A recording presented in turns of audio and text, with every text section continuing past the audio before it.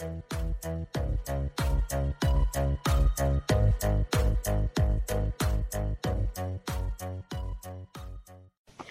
is Nini Mats, the Kingdom Child, with a message of the Kingdom of Heaven.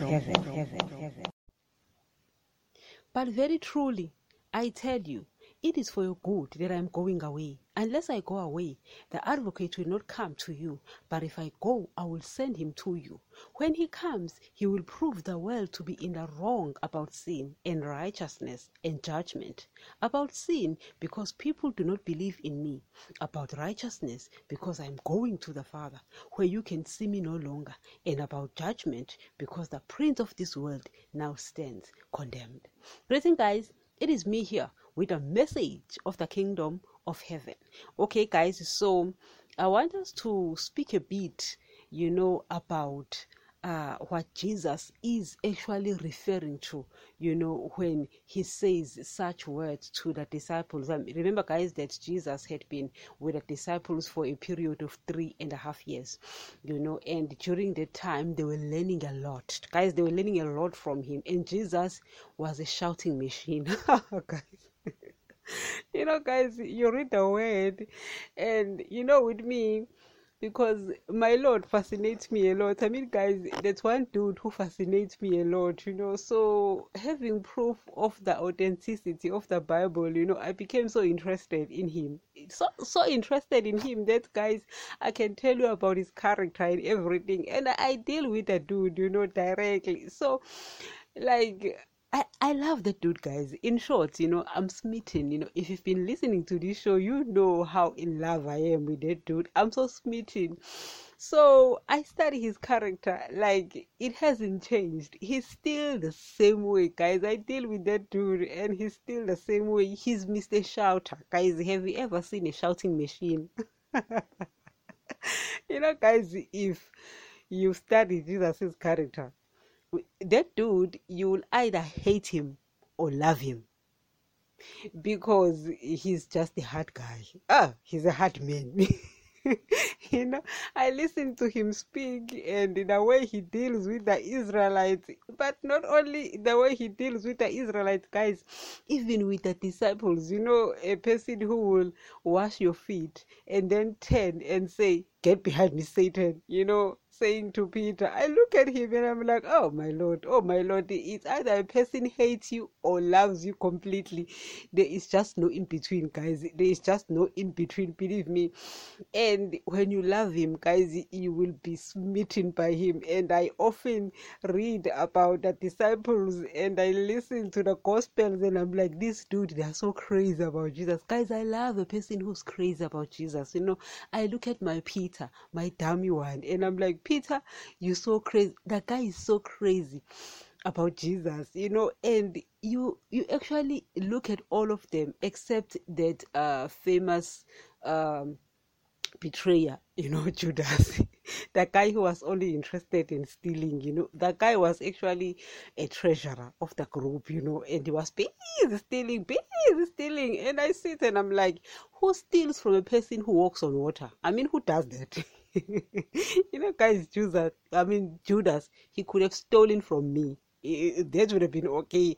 How do you steal from someone who walks on water? How do you steal from someone who multiplies bread? That dude is a fool. Guys, you can backstab anyone. Don't backstab Jesus. There is not a guy you can backstab. The guy who can just walk inside a house when doors are locked, he walks through the walls, and then you betray that. Guys, before you betray someone, find out who you're betraying, guys. Jesus is not a guy you should betray, Nevertheless, guys, these other guys, they love Jesus.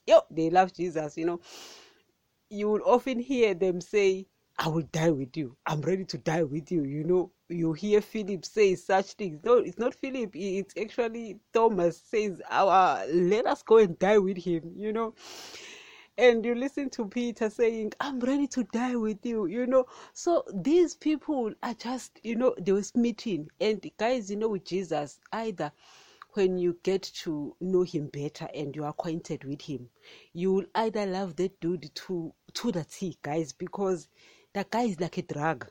that guy can love, believe me. Guys, you'll give up your relationship for Jesus. That guy can laugh, believe me. But that guy is a shouting machine. I've never met a person who shouted like that. He's a shouting machine, you know. So when you love him for real. Guys, I love that man. I love that dude. He knows it, you know. And sometimes he uses that against me. You know, sometimes I tell him, I said, you know, my Lord, you use the love I have for you against me. The guy can shout.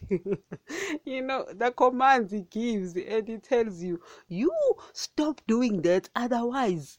And you know what will come after that, because the guy doesn't threaten, the guy promises. You know, the guy is so faithful that if he says, I'll take you to hell, he will take you straight to hell.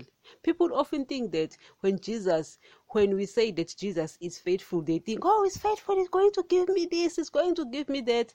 The guy is so faithful that if he promises that if you love the world, you will forfeit your soul. And you will forfeit your soul, believe me when I tell you. That's how faithful he is. If he says he will take you straight to hell, you will go to hell. You will go straight there. You'll get a ticket straight to hell. That's how faithful he is. Nevertheless, guys, let me stop speaking about my dude here.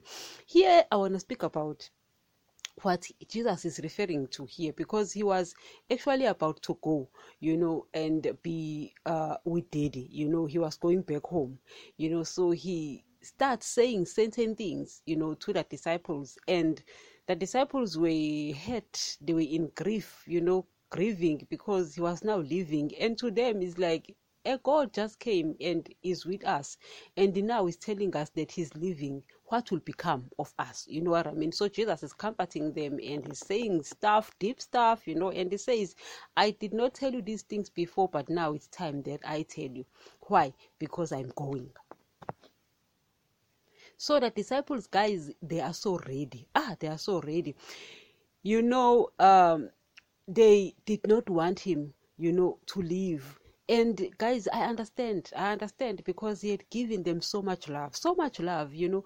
But what they did not understand is that by Jesus being inside this physical body, it was limiting him from being accessed by everyone. Now I can access him because he's no longer in this physical body.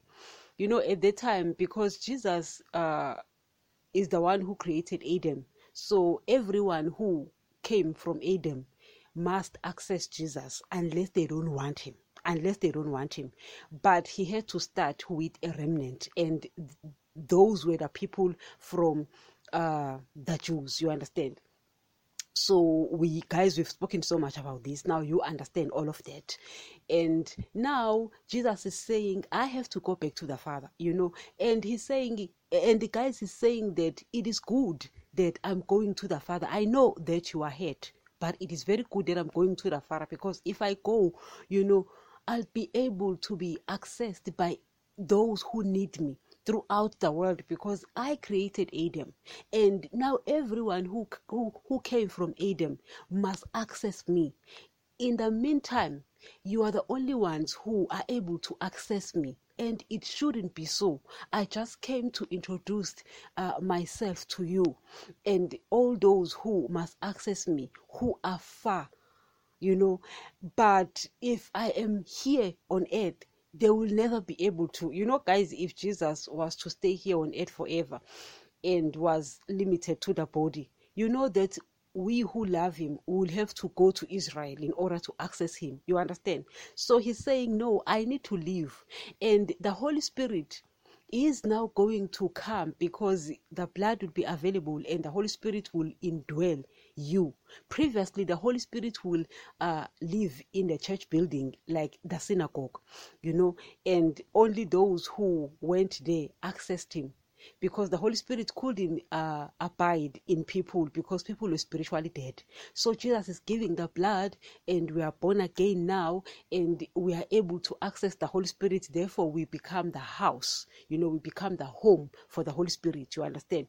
So anyone from anywhere in the world can access. Now Jesus can access this person who created Adam, and everyone can access him. I don't know, guys, if you get that short, because I've been explaining all of those things, and if you've been listening to this show, you understand all of that right now. So Jesus is saying that now everyone can access me, so everyone is going to access Jesus. So in this short, I don't know if I should call it a series. I don't even think it's going to get to 5 this time around, but I just want guys, in fact, in this short one, I want to ask, if you continue in sin after getting that truth, where is Jesus? Where was he when you were doing that? Where is he when you are doing that? If you claim to have Jesus and you are busy doing the things that you shouldn't be doing, where is Jesus? Where was Jesus? You understand? Because everyone on earth claims to be a Christian. I mean, guys, the world is filled with everything that claims to be a Christian. Excuse me.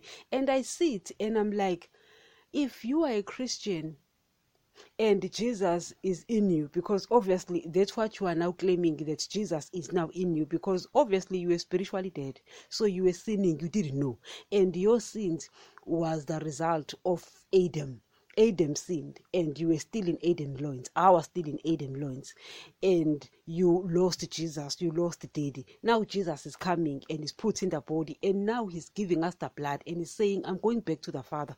I've already preached the kingdom of heaven to you, so you need to enter this kingdom, but you need to get saved in order to enter this kingdom. Now I'm going back to the Father, and you will be spiritually alive. The Holy Spirit will be able to indwell you. And now I'm no longer here. I'm going back to the Father, because now I am the high priest. I'm going to be sacrificing. I'm going to be performing sacrifices. So the Holy Spirit is the one in you, and I'm going to be speaking to you through the Holy Spirit. You understand? So if you claim to be a Christian and that Jesus is in you, yet you are sinning, how do you do it? Do you do it by magic? No, I'm asking, if you claim that Jesus is in you, yet you are busy having sex with your boyfriend or your girlfriend outside marriage, yet you claim to be a Christian, where was Jesus? Jesus is in you, right? You are claiming to be a Christian, right? And you're busy having sex with your boyfriend. You're busy having sex with your girlfriend outside marriage. You love money. You call the things of the world blessings. You are worldly. Where is Jesus? Why can't he reprove you? Guys, why can't he reprimand you? If Jesus is there in you, why can't he reprimand you? So that's what I'm going to be speaking about in this short series. Not going to be too long, guys, but I'm just asking, where is Jesus? If Jesus was in you, if you are saved, and you're claiming that he is in you, and you're busy doing these things, where is Jesus? Guys, until next. And remember, the Word of God still remains the only source of knowledge about the kingdom of heaven.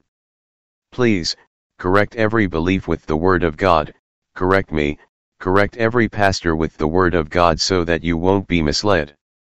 If a belief of a church is not in line with the New Testament, get out of that church. As we have said, the Old Testament will contradict the New Testament because the Old Testament people were sealed with the blood of animals and its people were spiritually dead, but the New Testament is sealed with the blood of Jesus and its people are spiritually alive. Therefore, you will find contradictions in both these testaments. Always take the New Testament if you are the child of God, because in these last days God speaks only through his Son, Jesus. I do not want anyone's blood requested from me. That is why we stick with the truth of his word. These podcasts are found on all podcasts players, including Spotify, Deezer, AudioMark, Samsung, Pandora, YouTube, and many more where you get your podcast.